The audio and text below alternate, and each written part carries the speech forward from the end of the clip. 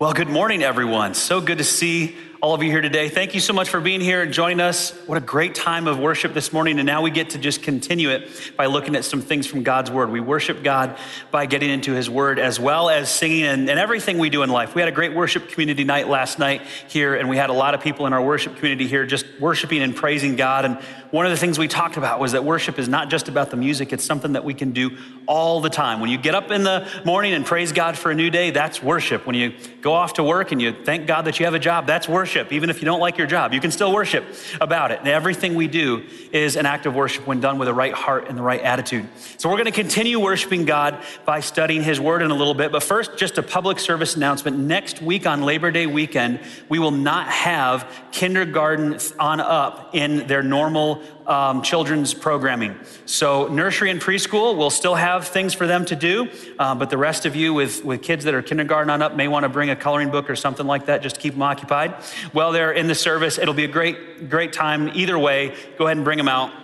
If you're watching online, you're welcome to. Come on in, and would love to have you next week. It's going to be a great service. The continuation of the series that we are doing, actually the conclusion of this series called Justice and the Bible. Now, if you're new, my name is Adam. I'm the senior pastor here at First Free Church, and I would love to connect with you. So feel free to fill out our Connect card at efree.org/connect. Would love to answer any questions you have and get to know you a little bit better.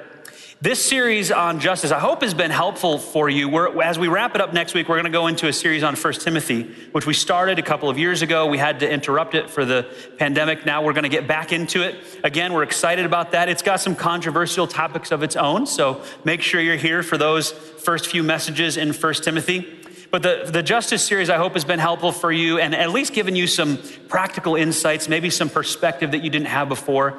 Listen, I know that there are going to be things, there have been things said, there will be things said maybe next week, there will definitely be things said today that various people are going to disagree with and find objectionable. There's no way around that. But my hope is that you can find some nuggets of insight, some nuggets of perspective, some biblical truth that will shine through. And whether or not you walk away and say, yeah, I agree with everything that was said today, you can say, hey, this is the thing that really God used to touch my heart, or the thing that I learned that I didn't know before. So that's my prayer for the whole series, and certainly for this message today as well. Now, you've heard for the last couple of weeks from Alex Bryant on racism, racial ignorance, and racial insensitivity. And you've heard at the beginning of this series from Thaddeus Williams on social justice A and social justice B, two different visions of social justice. And I have taught on the God who is just, the God of justice. He's not only just because he's fair, but he is just because he is our very source of understanding justice itself. Without a universal moral lawgiver, without a universal source of justice, well, then justice is whatever people want it to be. Whatever people decide it to be. How can you say that this person is wrong and what they say is just if there is no universal source of justice? So if a group of people were to decide out of the blue that justice is not allowing women to drive and forcing them to wear burqas, then who's to say they're wrong if there's no universal source of justice that created people with value and dignity and says they're to be respected? And yet this is exactly what's happening in Afghanistan today. And so I want to share with you a little story from Afghanistan that kind of kicks off our point today. The message is called Counterfeit Justice. That's what we're going to be talking about today. And I want to give you a story that really demonstrates this well. It's from a woman named Freeba. She lives in London today. This is a true story. That's not her real name. But she was raised in Afghanistan, and she says this: living under the rule of the Taliban regime is like being in an abusive relationship. At first, it's good. They make lots of promises. But while you are being lulled into a false sense of security, they are making their plans. Soon, and little by little, as the world gets bored of Afghanistan and the media moves on to another news story, they tighten their power grip day by day, and the savage cycle begins anew. My father, she says, was born in Herat and graduated from Kabul University. When the Taliban moved into Herat, he had the opportunity to leave, but he stayed. He loved his job, and he loved Herat. Life was brutal under the Taliban regime.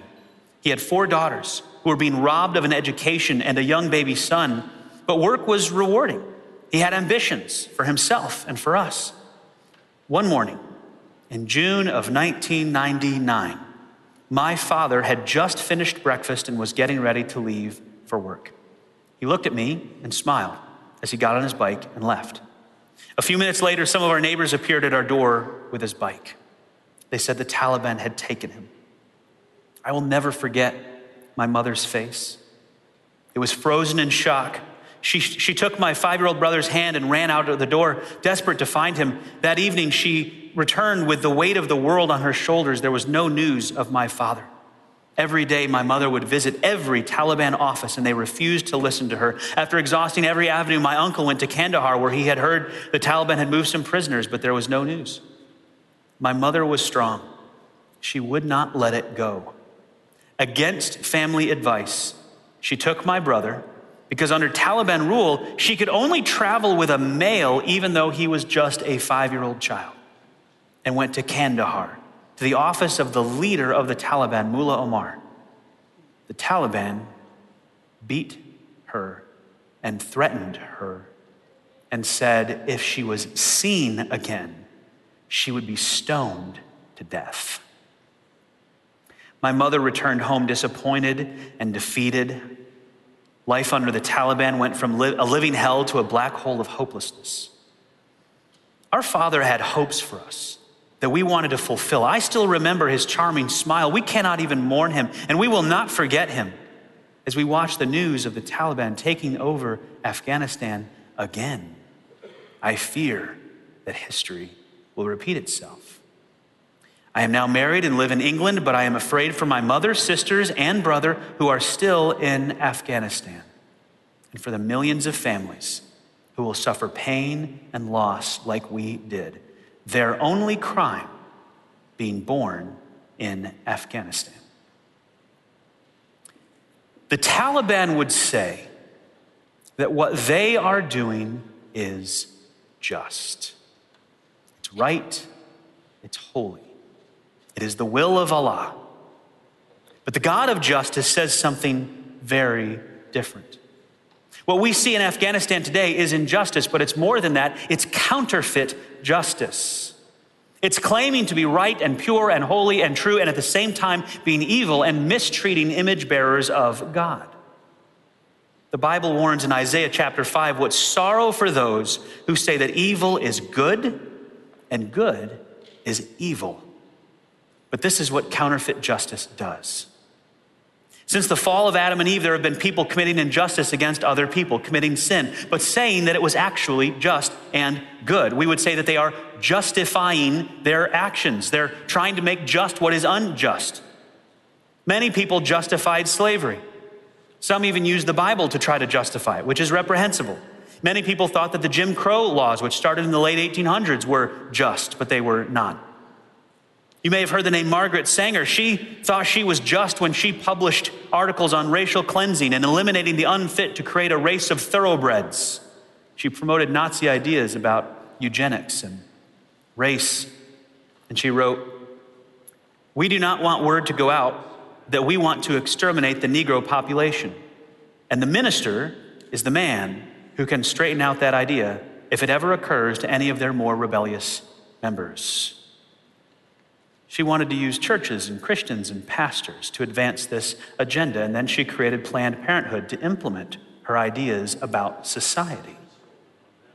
Even today, Planned Parenthood targets minorities. They plant almost all of their clinics in minority areas. That's probably why black women are more than 4 times as likely to have an abortion. Planned Parenthood literally calls that justice. Reproductive what? Rights. It's our right. It's our right to terminate a life. Justice, but it's not justice. It's counterfeit justice. It's calling evil good, the taking of an innocent life. And I could go on and on and on with examples just like this, but our time this morning is limited. So here's what I want to do.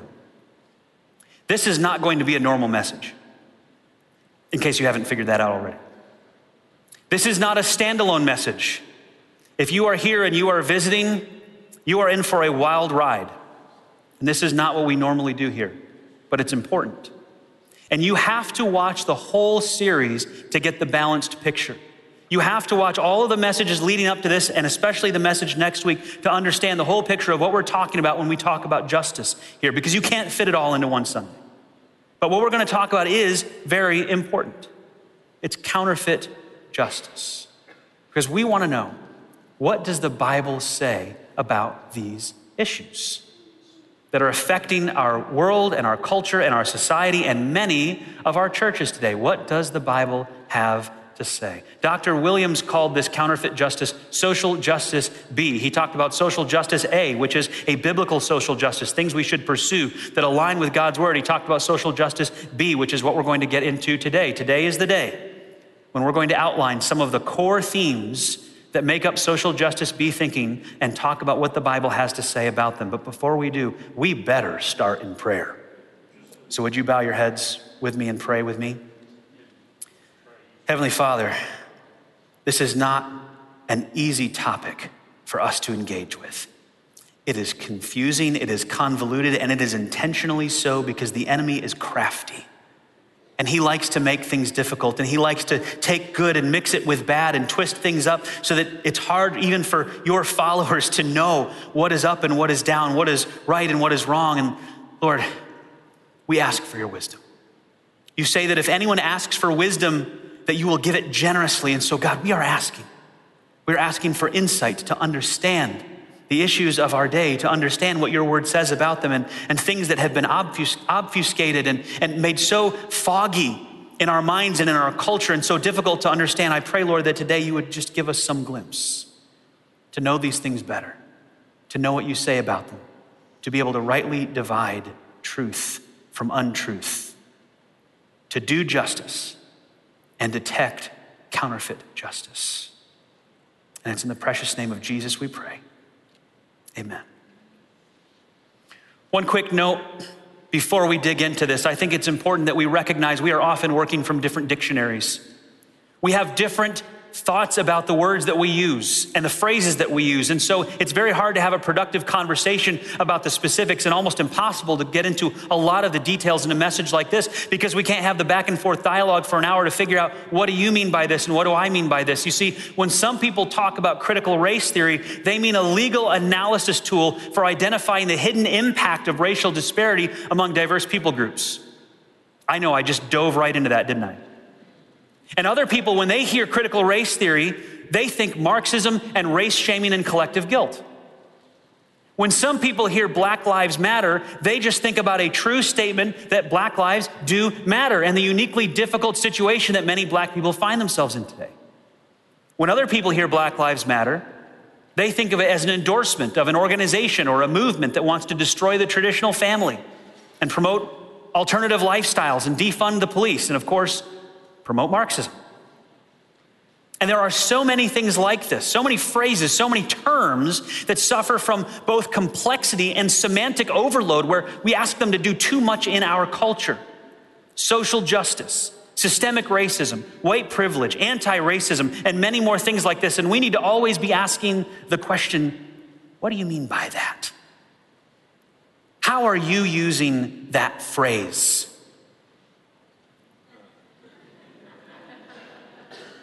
We are not working from the same dictionaries, which makes it so much more difficult to talk about these issues with any kind of specificity.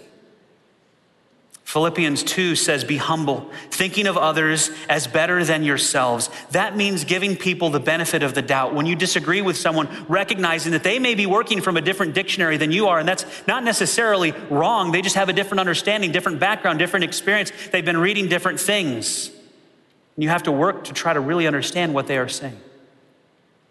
I think that's an important truth to recognize as we go into what we're about to talk about. And inevitably, this message today is going to launch a number of conversations in your homes and among groups of friends. And as we have those conversations, remember, we're working from different dictionaries. Seek to understand, seek to ask, what is it you really mean when you say this before you launch your counterattack? Let's talk about social justice B. What is social justice B? Simply put, it's anything that claims to be just or to seek justice, but is actually contradicting the God of justice. It may appear to be justice at first, but we need to look closer. Now, most social justice B philosophy today can be traced back to a group of philosophers in 1920s Germany. These were Marxist philosophers who established some principles that later would be called critical theory. And I wish we had the time to really unpack all of this. There is some fascinating history there and to understand what they were trying to do and what other people have taken and built on that. But let me just give you the 50,000-foot flyover here. Critical theory is supposed to explain why things are as bad as they are, who is able to change it, and describe what needs to be criticized and removed and what needs to be added to make society better. That's what a critical theory is supposed to do. And some of you may be wondering right now, why are we talking about this in church? I came here to study the Bible, not to hear about critical theory. Well, here's the thing. Critical theory, you may or may not realize, is having a massive impact on our culture, our society, our children, and on our churches. And more than I realized until studying this in depth. And the Bible has a lot to say about the principles that have been built on critical theory. And so we need to talk about it. But of course, if we're going to talk about it, we also have to understand it a little bit better. So let me just give you a little more overview here of contemporary critical theory. So that was critical theory in the 1920s. And many critical theories built on top of that, subfields developed on that, like, for instance, critical race theory. And these critical theories typically build on works of Marxism, feminism, anti-colonialism, anti-capitalism, socialism, and many other schools of thought. And so it's not one unified group. Now, please hear me carefully. The idea behind critical theories is not a bad one. Think about that definition I put up there earlier. If something's messed up, if something's wrong in the world, isn't it a good idea for us to figure out the problem, identify where it is, identify who can fix it, and figure out what steps we need to take, things to remove, things to add to our culture to make it better? Isn't that a good thing for us to do? And even critical race theory, which I'm sure most of you have heard by now, are familiar with by now. It is a kind of an offshoot of this, or a continuation of critical theory. It's a critical theory about race in particular. Even critical race theory, it starts with a wonderful question. A very good question.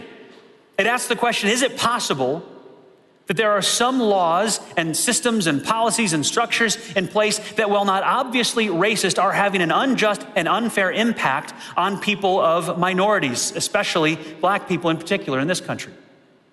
And that's a good question to ask. That's a fine question to ask. And many laws in history would fall into this category. Isn't it possible that there are some laws today that might fall into this category? Or policies, where maybe they're not obviously racist, but they may have racist intent, or even if not, they may accidentally create some kind of an unjust standard between different groups of people, and we should care about those things and find those things and correct those things. Now, the hallmark of any critical theory is liberation. That is a key word for any critical theory. It's liberation. The goal is to free people, not just from economic oppression or physical oppression, but from oppressive cultural values and oppressive social norms. In other words, if the culture values something that hurts some people, even if they're a minority, maybe we don't want that thing in our culture anymore. Maybe we don't want that value in our culture anymore. That's not a bad goal. There are some oppressive cultural values and social norms being implemented in Afghanistan as we speak. And we would disagree with those. And we would say those cultural norms need to be discovered and identified and removed if they're hurting people, even if those people are in minority groups. But here is the problem. Who gets to decide which values are oppressive? Who gets to decide which social norms are oppression and what counts as oppression? And that really is the core of the issue we are facing with social justice B. Some groups use critical theory and claims of injustice to push an agenda that is actually unjust. They use it to gain political power, to gain influence, to gain money to fill their bank accounts? I mean, did the millions of dollars in donations to the Black Lives Matter organization last year really do a lot to help the plight of Black people, especially in inner city communities? Or did it go to buy mansions for their founders? If you pay attention to the news, you know the answer to that question. Many of the people involved in Social Justice B, the Social Justice B advocates that are out there, are they doing it because they really want to help people, or are they doing it for those $40,000 speaking gigs and private jets? This is the conflict of interest that you get with Social Justice B. Now, I want to be clear about something. Social Justice B advocates don't agree on everything. They're not a monolithic group. There's a lot of different branches to this. They don't agree with each other on everything. For instance, some Social Justice B advocates will tell you that justice means letting trans women, that's biological men who think of themselves as women, compete in women's sports. They think that's justice. Other Social Justice B advocates will tell you that's injustice, because biological males have an inherent physical advantage over biological females, and so it is actually injustice. In fact, there are some trans women that have been very actively outspoken against having trans women in women's sports. So I'm not trying to bandwagon all Social Justice B advocates together on everything. They are a very diverse group of people in their thought. But there are some overarching principles that are driving this forward and pushing an agenda that we can look at and say there is a common thread here, and we need to be careful about it. Careful because it is specifically against biblical thinking. And more than I realized when I started looking into this. So let me give you a few examples. I'm going to give you 5 aspects of Social Justice B thinking, and I wish I could give you 20. It was really hard to narrow this down to 5. But I've tried to consolidate and keep this as high level as possible because our time is going to be limited here today. You're all good for another hour or so, right? Okay, the laughter tells me no. We are not going to have a closing song today, okay? So in case there's that dread in your mind of like, oh boy, we're getting up there to lunchtime, we still got that song to go. No, there's no closing song today. It's me and we're done, okay? We've thought this through a little bit. We've learned a few things. Number one thought about Social Justice B is that Social Justice B focuses on group identity. This is foundational to everything else that follows. It focuses on group identity. Your identity is wrapped up in your race, your gender, your sexuality, etc. But it doesn't stop there, because Social Justice B goes further to rank these groups in hierarchies based on power and privilege. Where Marxism had the bourgeoisie and the proletariat, the wealthy people and the laborers, Social Justice B divides people in other ways.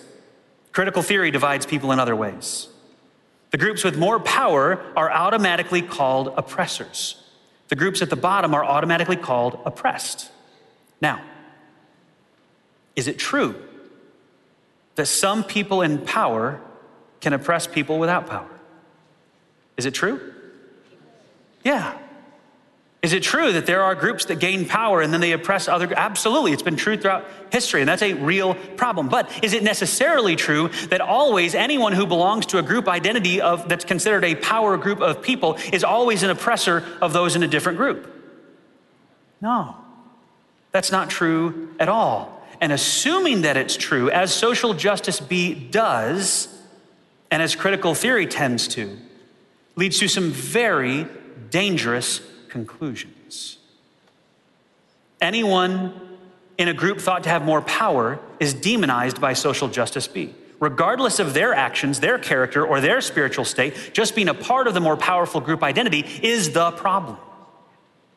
If you're in the oppressor group, your job is to reject your identity and give up as much privilege as you can to elevate the groups that are lower on the power hierarchy. And this thinking has caused Social Justice B authors to describe what they perceive as the biggest power group in some pretty interesting ways. For instance, Social Justice B leaders describe whiteness as a grotesque, quote, a grotesque incurable disease.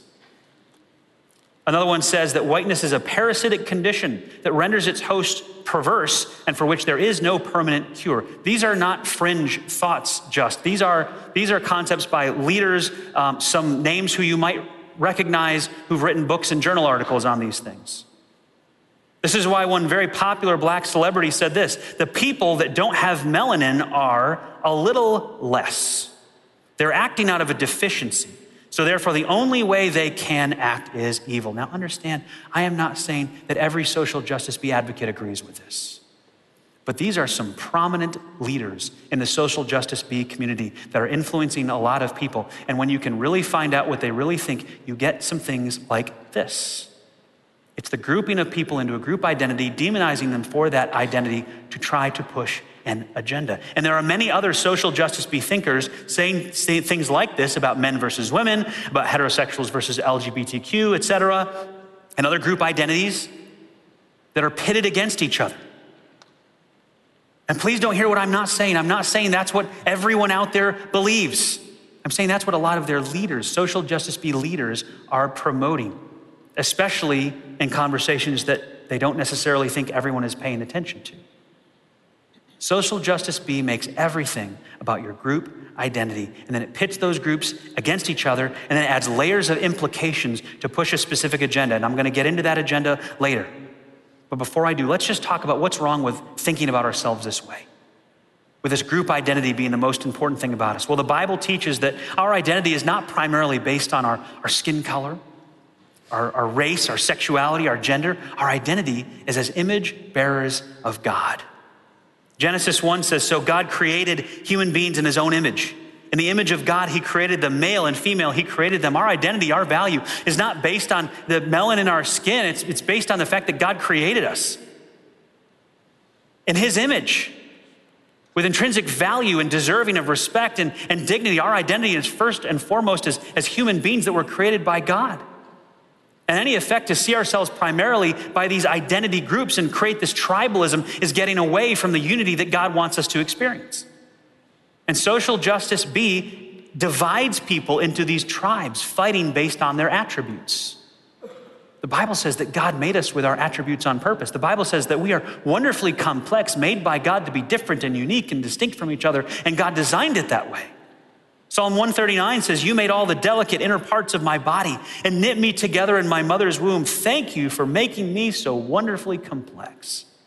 Your workmanship is marvelous. How well I know it.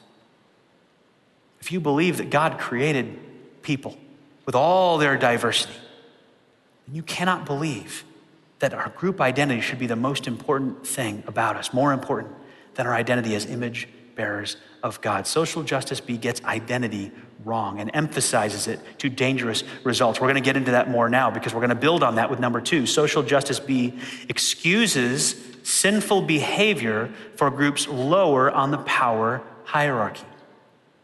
If you're in an oppressed group, according to social justice B, you can make discriminatory remarks, and it's not discrimination because you're in an oppressed group identity. If you're in a more oppressed group, your voice matters more. Your statements are automatically more truthful, even if they are factually inaccurate. It's what Voddie Baucham calls ethnic Gnosticism, the idea that because of your ethnicity, you have access to truth and knowledge that other people cannot have, and so you should automatically be believed, even if it goes against whatever evidence is out there. You have to be believed without evidence. You can actually do things that if you were in a different group, a higher level group identity on the power hierarchy would be sinful, but for you it's not because of your group identity. You can see why this group identity starts to cause problems. This is why last year you saw many celebrities and professors and media personalities saying, you know what, maybe it's okay to loot and damage people's property and burn buildings and even hurt people and attack people because of their group identity. They excused it. It's okay if they belong to a less privileged group. According to social justice B, if a person in an oppressed group insults or abuses or takes from a person in an oppressor group, it can't be discrimination. It can't be racism, because racism now is defined as only being when a privileged race does that to a non-privileged race. It's not about whether or not you're discriminating someone on the basis of their race. It can only be racism if you're in a more privileged race to a lesser privileged race. But if you're in a lesser privileged race, you can do whatever you want, and it can't be racism. That's what social justice B does with group identity. That's the whole point of dividing people into groups. What does the Bible say about this? Leviticus chapter 19. God says, do not twist justice in legal matters by favoring the poor or being partial to the rich and powerful. Always judge people fairly. At the time this was written, you didn't have quite the same divide among the races as much as you did between the wealth classes. And so the lower privileged group here is the poor. And what does God say? Don't twist justice to favor the poor just because of their group identity. And also, don't be partial to the rich and powerful. Treat everyone fairly. The truth matters. What is actually true matters. You do not let someone's group identity trump what is actually true about a situation. Exodus 23 says, you must not follow the crowd in doing wrong. When you are called to testify in a dispute, do not be swayed by the crowd to twist justice. Boy, it's amazing to me that they had this exact same problem back in Exodus and Leviticus. And then he says, and do not slant your testimony in favor of a person just because that person is poor. What is God saying? They had the same issues. The temptation to say, well, because you're in this group identity, you're in a lesser privileged group, you can do things that are technically wrong, technically sinful, technically against the law, but it's okay because of your group identity. This is what social justice B does, and the Bible says no. Group identity should not be used to say who is right or who is wrong. Group identity should not be used to twist or slant justice. Listen, I have had pastors tell me, hey man, evidence shouldn't matter. You just have to believe people's lived experience. Well, that's relativism. That's the opposite of caring about the truth. Listen with compassion. Be empathetic to people's stories. You don't have to jump all over them and say, well, do you have evidence for that? No. In these individual conversations, we need to be understanding and compassionate and careful and care about the other person. We don't have to try to prove a point in these individual conversations we may have with people. But the idea that you should believe something is true just because someone with a particular group identity says it is unbiblical. Don't show partiality based on group identity. Now, there's another side of that coin too. And the other side of that coin is that not only does social justice B tend to excuse sinful behavior for less powerful groups, it heaps collective guilt onto more powerful groups. Social justice B teaches that your group identity can cause you to inherit collective guilt. Collective guilt is actually a driving force behind motivating people in powerful groups to get behind social justice B and its agenda. The important distinction here is that it's not necessarily love or compassion or the grace of God that compels you to help someone. It's your guilt. It's your shame that you feel. And so that should cause you to slant justice, to twist justice in certain cases because of that collective guilt that you've inherited. And there's a popular preacher today who surprisingly endorses this idea of collective guilt. And it's very surprising to me. He argues from Achan's family's death and Daniel's prayer and Adam's original sin that collective guilt is a biblical thing. And hey, if I had another hour, I would love to walk through every one of those scenarios and show why it is absolutely not, unquestionably not, an example of the Bible teaching collective guilt. You've got another hour, don't you? At this point, why stop now? But instead of doing that, we don't have to do that. We can do better. We can go to a passage in the Bible that unequivocally denies that interpretation of these passages and shows what God really thinks about collective guilt. I'm not going to put this up on the screens. It's a long passage, but it's in Ezekiel 18. If you want to turn there in your Bible, feel free to do that. Ezekiel chapter 18. Some of you have probably never heard this passage before, or if you read through it, you just skimmed over it and you didn't realize this is what is in there. This is really amazing. If you want to know what God thinks about collective guilt, here you go. But suppose that man has a son. The man is a righteous man in the verses earlier. But suppose that man has a son who grows up to be a robber or murderer and refuses to do what is right. And that son does all the evil things his father would never do. He worships idols on the mountains, commits adultery, oppresses the poor and helpless. There's injustice. Steals from debtors by refusing to let them redeem their security. Worships idols, commits detestable sins, and lends money at excessive interest. Should such a sinful person live? No. He must die and must take full blame. Ezekiel 18, if you're still turning there. But suppose that sinful son in turn has a son who sees his father's wickedness and decides against that kind of life.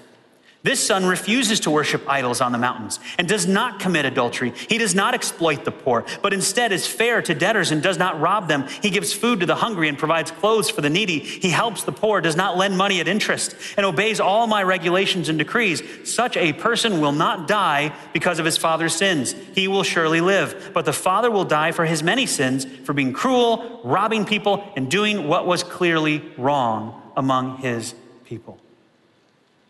And he goes on, what, you ask?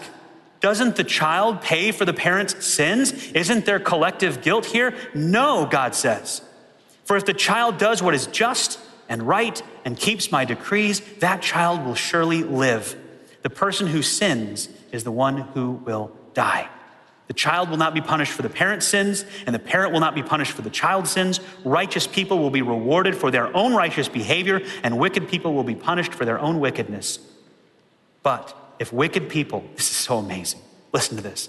If wicked people turn away from all their sins and begin to obey my decrees and do what is just and right, they will surely live and not die. This is in the Old Testament, people. All their past sins will be forgotten and they will live because of the righteous things they have done. What is God saying here? Not only is there no collective guilt for those of you that had a parent who did something bad, you don't share any of that guilt or shame. There certainly is no collective guilt for ancestors or people of the same group identity as you that you've never met before. But there isn't even guilt for the bad things you did 10 minutes ago if you've confessed them to God. Isn't that amazing? This whole idea of collective guilt is purely unbiblical. And God makes it absolutely plain. This could not be more clear. And listen, if you're someone that's believed that lie, I know people that have just been chewed up over this because they have believed the lie of the enemy that you bear guilt. You have collective guilt, and that should drive you to do these things and implement this agenda. And there's so much good twisted in with the bad that it almost seems like it makes sense. But if you're someone that's bought into that, this should bring great freedom for you. There is no such thing as collective guilt with God for this. God holds you responsible for what you do. And even if you were involved in injustice, if you turn to him and reject that previous injustice, those wicked ways, what does he say? Your past sins will be forgotten and you will live because of the righteous things that you are now doing. That's a message of freedom. That's what God really wants us to understand about guilt. The next one is social justice B. Sees every disparity as evidence of discrimination. In the last year, this has meant that every disparity between people of different skin colors is evidence of racism. So different rates of being pulled over by the police, racism. Different frequencies of Alzheimer's, racism. That's in a major book on this issue out there, that Alzheimer's is affecting people because of racism. Different impact of COVID-19, racism. And I want to be clear, I want to be very clear about something here. Disparity can be a warning light that racism is happening. I am not saying that disparity means, well, there's nothing to see here, don't worry about it. Not at all. Some people make the mistake of thinking that everything is fine and that disparities don't indicate racism at all. But disparities can absolutely reveal racism. I am not saying to not look into disparities to see if there is something racist going on there or discriminatory or unjust going on there. But this message right now is about social justice B. And social justice B finds racism and discrimination in every disparity. That's a hallmark of it. That's part of the deal. But the truth is, there are many, many factors that explain disparities. Individual choices, ages, cultures, lifestyles, countries of origin, income levels, and many other things. And sometimes there are multiple contributing factors to disparities. And sometimes none of them have anything to do with racism, and sometimes some of them do. Sometimes some secondary causes, you can find some things in there. So I'm not saying to just ignore the whole thing, not at all. Let's talk about the Turnpike, the New Jersey Turnpike, for example. A few years ago, there was a big disparity between the number of black people being pulled over and the number of white people being pulled over. And so social justice B advocates said, this is racism. This is clearly racism. You don't even have to question it, it's racism. So somebody did a study. They put together a study and they put cameras up and down this section of the New Jersey Turnpike. And so they could track the speed of the car and they could take a picture of the driver. And do you know what they found?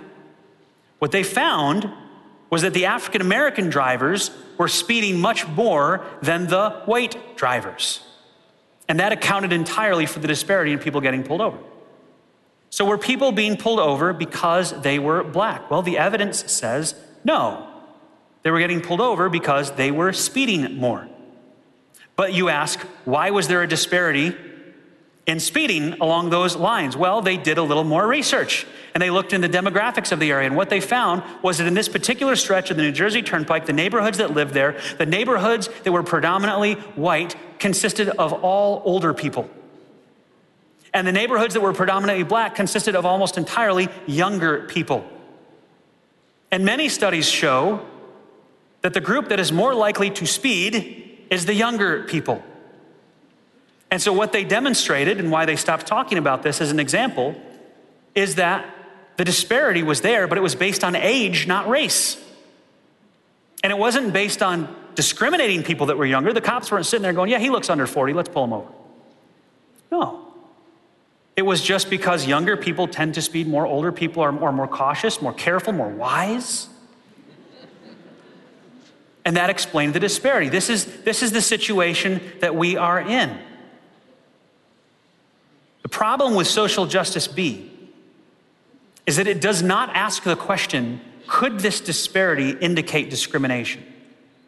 It just assumes that it does. Does that make sense? We cannot run the other direction and say, no disparity indicates any discrimination. Not at all. Disparities absolutely do sometimes indicate discrimination, for sure.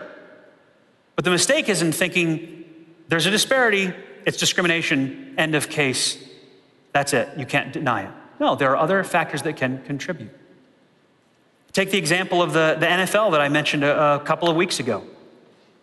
The NFL where you had people who were getting paid less money as a medical benefit, specifically because the NFL assumed that black athletes started with a lower cognitive function than white athletes. A couple of years ago in 2018, some black athletes started talking with their white teammates and talking about the money and saying, here's what I'm getting, what are you getting? We have the same injury, the same issue. I'm getting a lot less than you are. What's going on here? There's a disparity.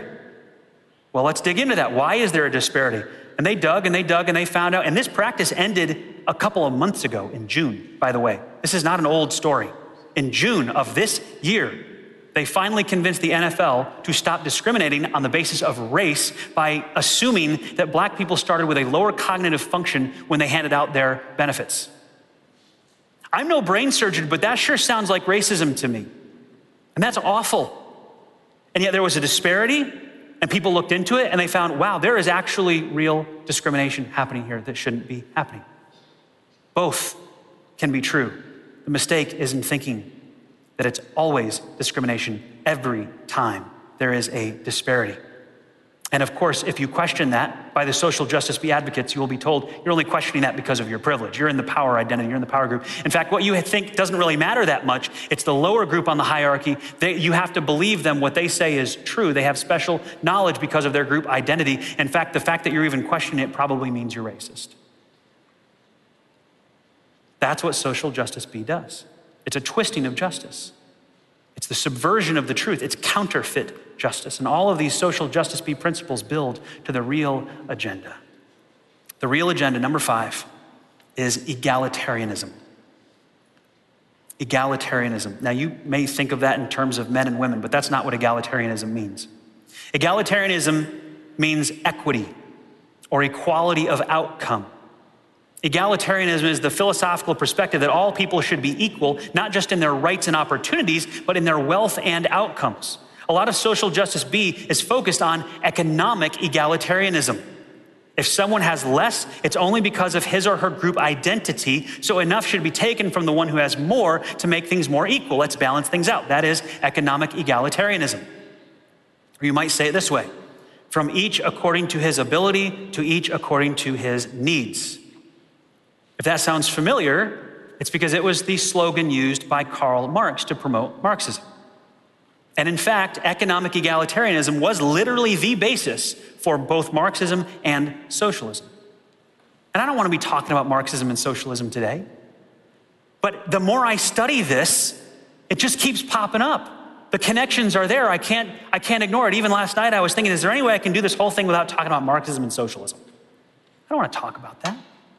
But it is so interwoven into all of social justice B's thinking that the connections are there at a deeper level than I ever understood myself before.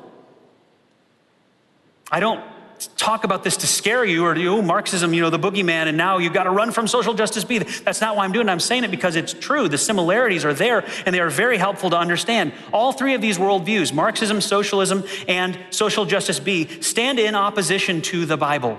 That's why we're talking about it. Marx believed that the lower class needed to abandon religion because it was keeping them from overthrowing the wealthy class, the group identities. Religion gets in the way of that. Religion seeks truth that is higher than what we understand, but if we can get rid of that truth, then we can kind of make it whatever we want it to be, and now we can pit the groups against each other. Social justice B is sometimes just as bold and sometimes tries to woo the religious in by making social justice B just look like helping people in need. That's all we're trying to do. We're trying to help people in need, and Christians are all about helping people in need, and we should be. But social justice B, and hear me well, I'm not talking about social justice A. We talked about that a while ago. I'm talking social justice B, the counterfeit justice. It's actually its own religion. It worships the God of economic egalitarianism. It believes in inherited sin, not from Adam as a sin nature, but from the deeds of your ancestors who had the same group identity as you. It even has methods of justifying yourself with good works and conversion stories of new believers and a strong emphasis on evangelism for the social justice B cause, its own version of redemption and heaven. Christians should absolutely be engaged in helping people in need, but not out of guilt and not even really out of justice.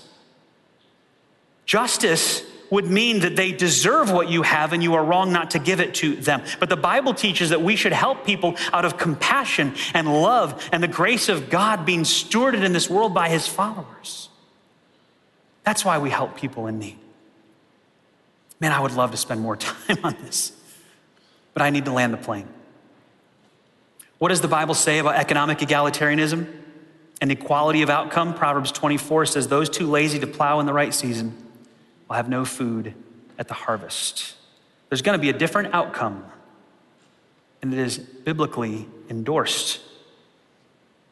2 Thessalonians 3 says, even while we were with you, we gave you this command, those unwilling to work will not get to eat.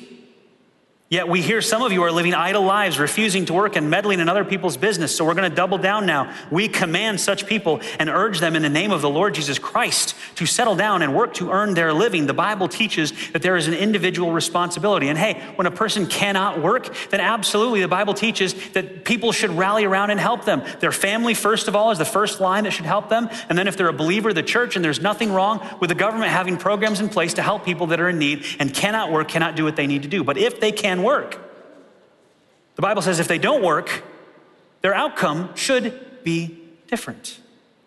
It is not helpful to give them the same outcome if they weren't willing to work.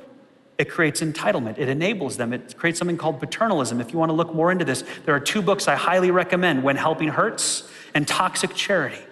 Both of those books, When Helping Hurts and Toxic Charity, are phenomenal at exposing the problem that happens when we say we just want to help people no matter what, and we don't think about maybe we're actually causing more harm than good. The Bible teaches that there is individual responsibility and that personal choices will lead to different situations. And listen, if you want economic egalitarianism, there is only one way to get it, and that is by injustice. The only way to do it is to go to the people that have and take away from them by force so that we can make everything equal.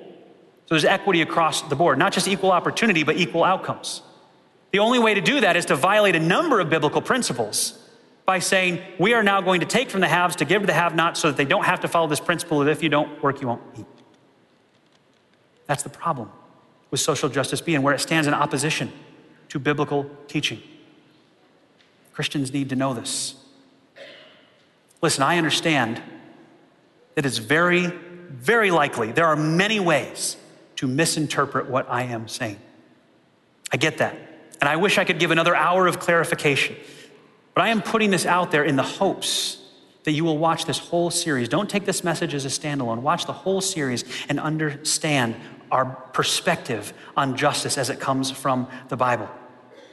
There are elements going on in this world right now with social justice B that look so good, and they're so tempting, and there's elements of truth mixed with elements of an agenda that is clearly unbiblical. And Christians, we need to be able to learn to tell the difference. We need the Holy Spirit to give us wisdom and discernment, to know the difference, to rightly divide between what is true and what is counterfeit justice. I want to end with something I said a couple weeks ago at the end of my message on justice. Do we have to know the ultimate cause or the ultimate solution in order to start helping people? Because it sure seems like there are a lot of things we can start doing now to help people. We don't have to wait until we have this all figured out. And you may walk out of here today and say, Adam, I totally disagree with you.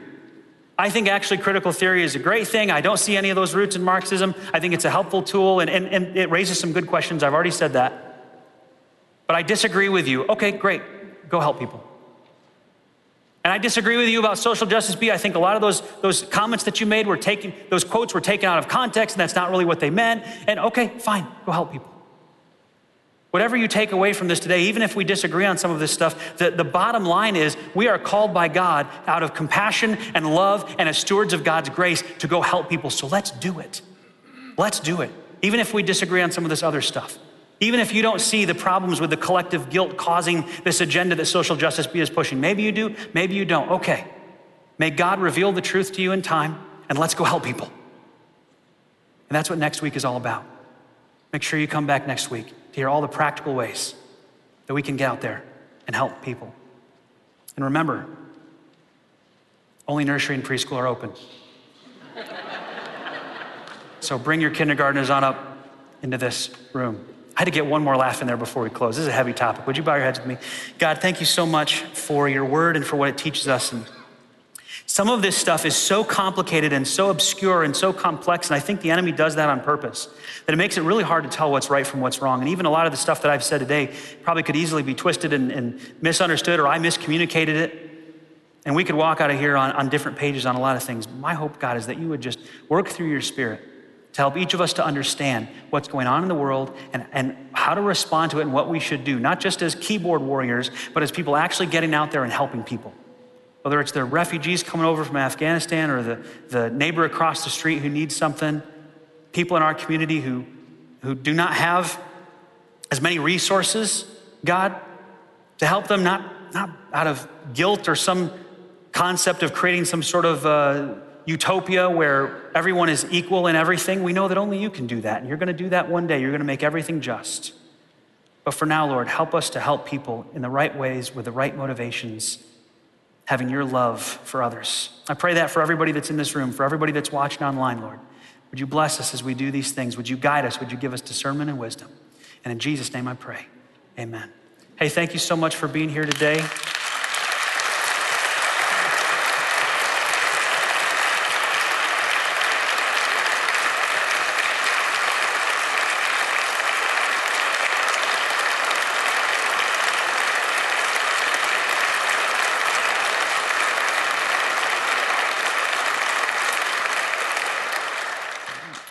I'm gonna have to cancel the closing song more often. That felt good.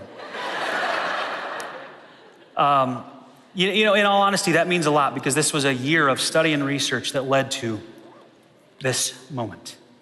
And it's not an easy topic to go into, that's for sure. You're making me emotional. Why do you do this to me? As you leave today, if you want to give to support the ministry of First Free Church, efree.org/give is the place to do it. If you've got a prayer request, our prayer team is going to be up here up front. Would love to pray for you. If you got a question about something you heard today, I'm going to be up here. Feel free to come up and ask away or share any insights that you have. And if you want to connect with us, go to efree.org/connect. Submit a prayer request there. If you're watching online, you can do that as well. Have a wonderful week, everybody. We'll see you here next week for how you can get involved. God bless.